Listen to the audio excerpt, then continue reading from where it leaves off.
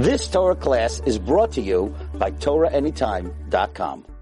So let me ask you a question. America, like I said, society, it's very focused on effort and work and what we call hishtadlus, and people should be doing their utmost best to do that. Do you find that we're doing a bit too much of that, right? We're staying in the office until 11 o'clock, and sometimes it's actually warranted. I'm not saying not, but for the most part, if we accept it upon ourselves that 9 to 5 is 9 to 5, and we put down the hammer and go home and have that realization that whatever's coming to us is coming to us, do you think we're overly invested in hishtadlus?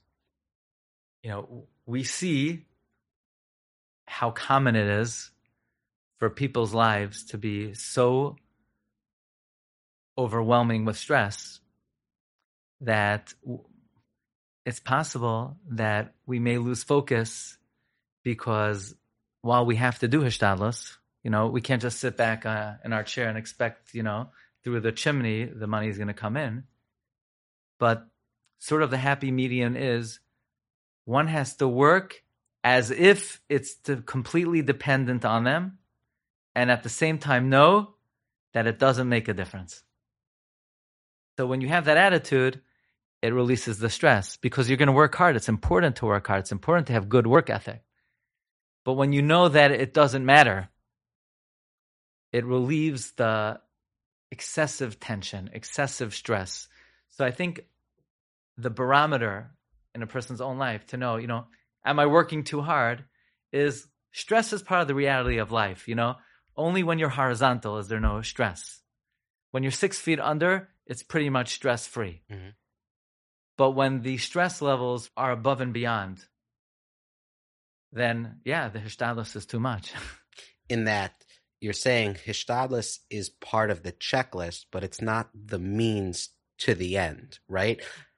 Going to work is part of what we're being asked to do, but because you bring a paycheck home has nothing to do with the fact that because you did A and B, now you're going to get C, right? You're being asked to do something, you're doing it, and God will support you in that. Good. This is a very deep philosophical idea, but in Judaism we believe whatever Rosh Hashanah is coming up, on Rosh Hashanah, God surveys the repertoire of, mitzvos and averos, and he decrees, this year you're making $112,000. You could do nothing. You could jump through hoops. You're getting that money. But there's an obligation to fulfill the concept of hishtadlus. But whether you do or not, whatever you're supposed to get is coming to you. So what that does is it takes the tension out of it. I don't need to run the rat race. I'm getting what I'm supposed to get. Should I go back to the office for that extra hour? If you feel like a shmata and you don't have the strength, you're welcome to go back. You're not going to make any more money by doing so. That's the idea. Thinking to my own career, some of the more financially successful years were not necessarily the years in which I put in the most work, right? And, once you actually see that and realize, hey, my best month, I actually didn't invest 14 hours a day, and I took a little bit lighter, and lo and behold, a new client came in from there, and another one said, hey, they want a new service, and it really had nothing to do with what I'm doing. I have actually, over the last couple of years, been benching from a bencher, and I know you have a whole share on that, and it's our only biblical commandment, and and I've seen it, right? The slower I go with benching, the better I do financially. One time I actually, just to pat myself on the back, I once sat and it took me like 25 minutes to bench, and I said every word out loud, and then like the next month, I saw something tangible, and some people will roll their eyes when they hear that, but we'll link to that share in the show notes. I also want to talk about our neighbors, our friends, right? Keeping our eyes open for opportunities. It's so easy to get lost in the rat race, and rightfully so, right? You have to support today's economic times, whether we're in a recession or not. you have to be there for your family and support, and oh, okay, I'll give tzedakah, but like actually being there for a friend, it's not easy. But how important is that for people driving in their cars today to say, hey, what can I do to help a neighbor in need? Similar to what we spoke about before, where there's a tendency to compartmentalize our lives. Okay, this is my spiritual portion of the day, and now I'm at work, and I'm going to focus on my bottom line and my family. And the more we mix the focus on, well, okay, but this is also a spiritual realm, the more we focus on the spiritual realm during our working hours, there's also a tendency to say, look, I'm a very big Baal Chesed. Sunday morning, I went to that, Tomchei Shabbos breakfast. I went to the Chai Lifeline event. But now I'm working, so don't bother me. Now I'm focused on, my bottom line, my family. In the summer, we did a lot of trips to places of Jewish historic interest. We were in Spain, Amsterdam, Portugal, and the organizer of the tour of Avir Tours, Avi Rokeach, he has with him this tiny Sefer Torah. It's like a big mezuzah almost. And it's very difficult for the Tori, the Balkari, to see the letters. It's, you need like almost a magnifying glass. The last parsha of Sefer Bereshis, Parshas Vayechi, has a very unique phenomenon. Usually between the end of one parsha and the next, you look in the Torah scroll, look in the Sefer Torah, there's space. 9 letters of space or so. Between Vayigash and Vayechi, there's no space. It's closed. It's sealed shut. What's going on over here? Rashi, the foremost commentator on the Bible, he says, because when we were in Egypt, our eyes and our hearts were sealed shut. This is like a famous teaching, right? Every school kid in the yeshiva knows that we went down to Egypt, our eyes and our hearts were sealed shut. We never really focus on those words. What does that mean, our eyes and our hearts were sealed shut? They brutalized us. They made our life miserable. Why the focus on the eyes and the heart? Then it dawned on me that when the Jews were being tortured, and Moshe Rabbeinu, Moses comes out, it says, Vayigdal Moshe, Moshe became great. Vayar elechav, vayitze elechav, he goes out to his brethren. Vayar b'sivloisam, he looks at their torment. Here Rashi comments, Nasan einav v'libai liyos meitz aleim. He placed his heart and his eyes on his brethren. And it hit me, here's the problem. In Egypt, you know what our problem was? We were so self-centered, and rightfully so, they were brutalizing us, that our eyes and our heart were sealed shut. And you know what happens when your eyes and your heart are sealed shut? I can't see what you need. I can't feel what you need. And if I can't see what you need, and I can't feel what you need, then I'm just looking at my own life. How do you think God is dealing with us? God deals with us quid pro quo, measure for measure. If I'm not looking at you and I don't care about you, so God says, look, I love you to pieces, but this is how I work. This is how I operate. I can't really look at your situation. I can't feel your pain. And then we're in hot water. So we need somebody to break the cycle. So the savior of the Jewish people, Moshe Rabbeinu, Raya Mehemna, the faithful shepherd, he comes, he puts his heart to feel the pain of his brethren. He looks to see, that's the man I'm looking for. You broke the cycle. A few psukim later, God sees the Jewish people. Rashi comments, he looks at us and he begins to feel our pain. So everything we do, not even in the workplace, especially at the workplace, this has universal reverberations. If you're a boss and you see your employee, he hasn't gotten a raise in 7 years. He's marrying off his kid. Oh, not my problem. It's not your problem. But how's he supposed to marry off his kid? Maybe think, you're doing quite well. Maybe give him an extra buck. Feel what he's going through. Look at him. No, this is business. I'll write out a check later on Sunday morning. No, the more your business is open to the ideals of honesty and sensitivity, the more God's looking out for the success of your business. Wasn't Yosef HaTzadik extremely wealthy? Did it have to do with that?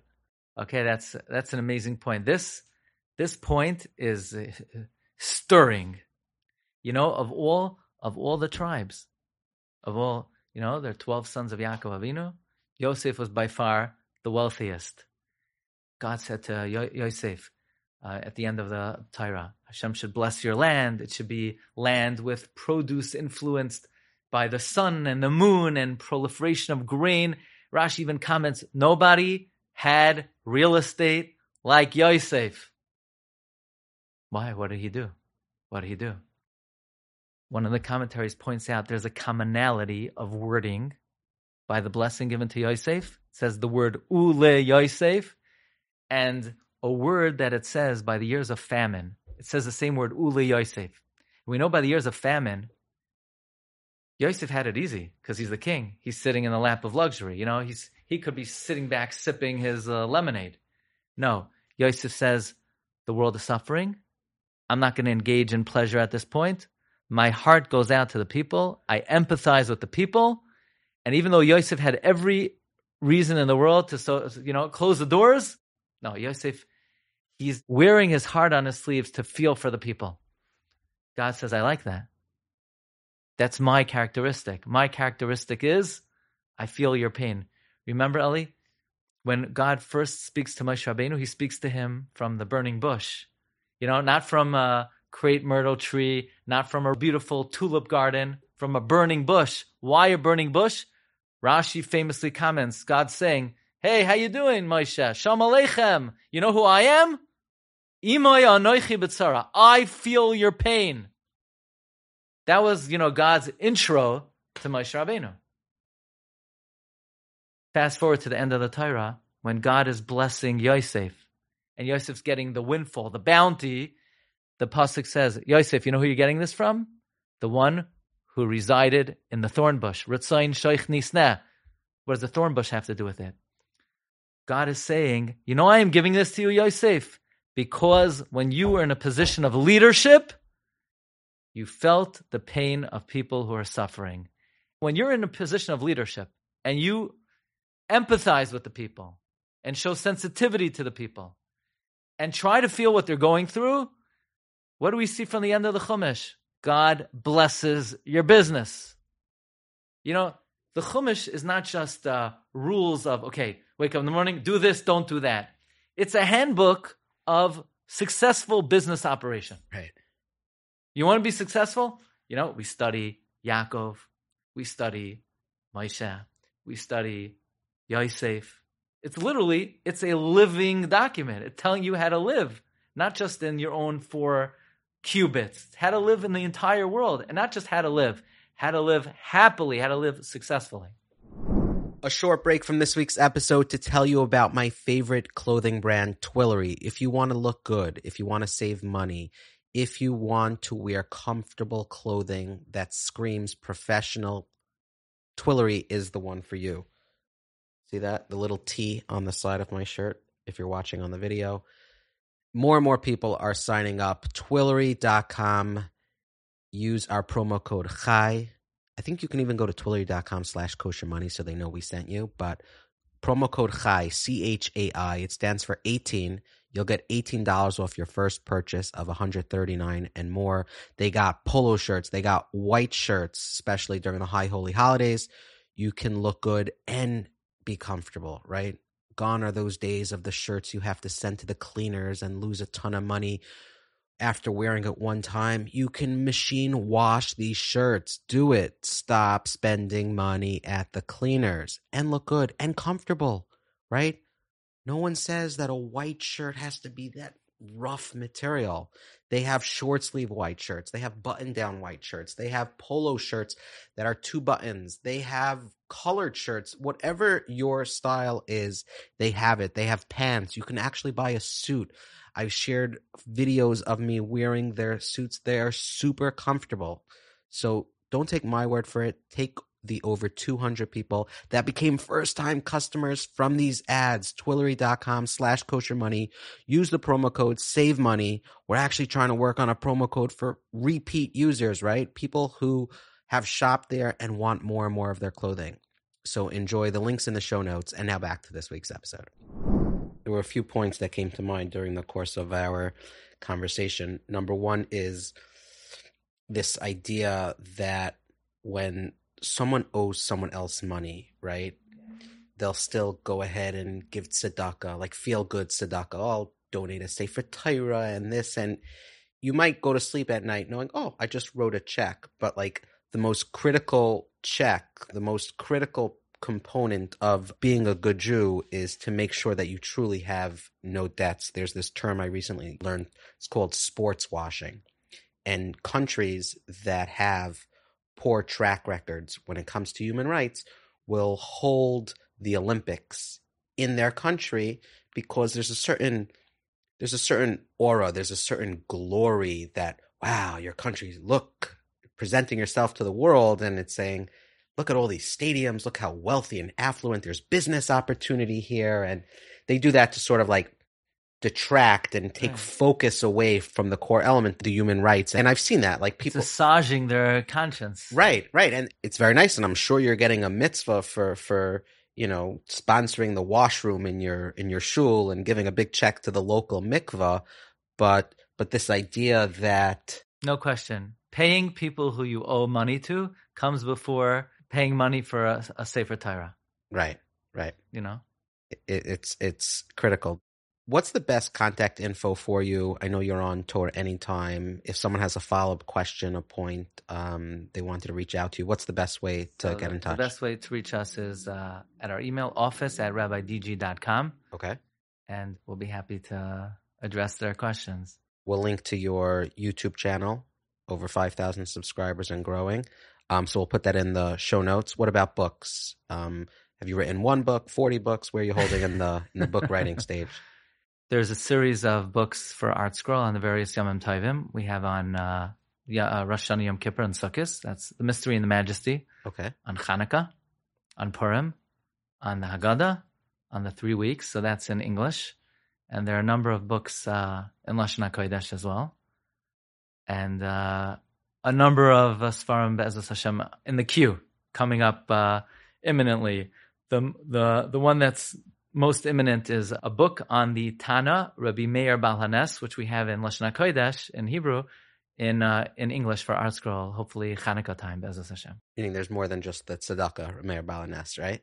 Yeah, it's actually on the subject that Rav Meir's worldview, that we are always the beloved children of Hashem, and nothing could shake that, nothing could rock that. Where did the whole charity and the whole tzedakah component, how does that tie into his life story? That's actually very interesting, and it very much ties into Yom Kippur. This is a money show. Yeah. So let's draw the following analogy. So God's running the world, he's pulling the strings. This guy has a lot of money. God decreed he should have money. He should be wealthy. The next guy can't pay the bills. God obviously decreed he should be poor. He comes over to you and says, help me out. I can't pay tuition. I can't buy food for my family. Why don't we say to ourselves, what do you mean you can't pay tuition and can't pay for food? Of course not, because God decreed you shouldn't have money. I'm going to have the audacity to contravene the decree of heaven and give you money? God doesn't want you to have money. And you know who used that argument? Tornus Rufus in the Gemara tells Rabbi Kiva, how could you give charity? How could you give tzedakah? So Rabbi Kiva says back, bad analogy. What if a king is upset with his kid and he makes a decree, the kid has to be in a deprivation and nobody should support him. And imagine a guy sneaks in and gives the kid food. What's the king going to do? He's going to reward him. Why? He made a decree. Yeah, but it's his kid. So Rabbi Kiva says we're not the servants of Hashem. We're the children of Hashem. So there's actually a fundamental dispute. What is our relationship with Hashem? Are we God's children always? I always say, never make this mistake, Ellie.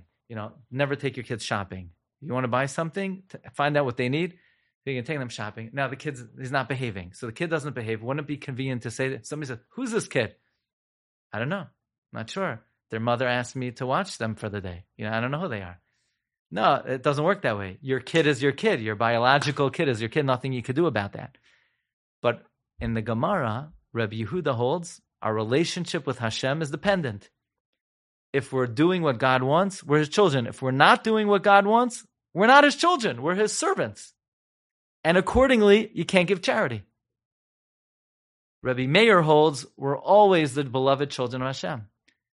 So you could only give charity in the worldview of Rabbi Meir. That's the connection between Rabbi Meir and charity. And the book basically is a springboard of this concept of what does it mean we're the children of Hashem?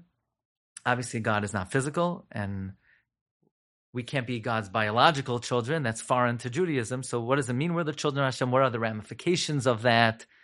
Who do we rule like, Rabbi Meir or Rabbi Huda? The whole book is on this subject. And to find the catalog of books, is this Amazon? Is this on your website? The books are on our site, rabbidg.com. ArtScroll has a list of all the English books, and on the site there's a list of all the books in Lashon HaKodesh and all the books in English as well. Wonderful. Okay, we'll put a link in the show notes. Rabbi Gladstein, thank you so much. A lot more to cover, but I think we covered some critical components to what a good Jew is, and I hope we make some sort of influence on people and they actually take to heart what kosher money really is. Thank you for the opportunity. Awesome. Thank you for listening to another episode of Kosher Money. If you enjoyed this week's episode, make sure to like the episode, subscribe if you have not subscribed, leave a comment. I know my brother puts a fancy word in his outro and he tells people to leave it, so we're going to do the same. So this week, I'm just trying to think of what word we can use so that I know you listen through the outro. And not everyone listens to the outro, but you do, and I appreciate that. So let's go with appreciation. Let's write the word appreciate. Appreciation, appreciated, something to do with the word appreciate. You can even write a long sentence and put the word appreciate in there. Appreciate this, something that actually makes sense. But the word of the week is appreciate. And I appreciate you. And I appreciate our sponsors. We have Twillery. We have Approved Funding. We have Kolel Chabad. The three of them make up the trio of sponsors. And we thank our friends over at Living Smarter Jewish. More and more people are reaching out to Living Smarter Jewish. Do not tackle your finances alone. They have free resources. They have free financial coaching. Reach out to them, info@livingsmarterjewish.org. I'll be upset if you don't click on the link in the show notes, livingsmarterjewish.org. You owe it to yourself, you owe it to your family, you owe it to your future family to get things right today, because the effects that changes you make today can have massive effects in the future. More and more of our episodes are being covered by Mishpacha Magazine, so pick up a fresh magazine, Mishpacha Magazine. Visit mishpacha.com. They have bonus video on many of our episodes and articles with follow-up questions, so you can get more of the kosher money world. Thank you to my brother, Yaakov, of the Living L'Chaim Network. He's got more and more shows, working on great stuff. We're doing events. If you want to know about our next event, visit koshermoney.org. And you can subscribe to our Eventbrite page, and you'll be notified when we drop our next event. That's it from me. I really appreciate everything you guys are doing.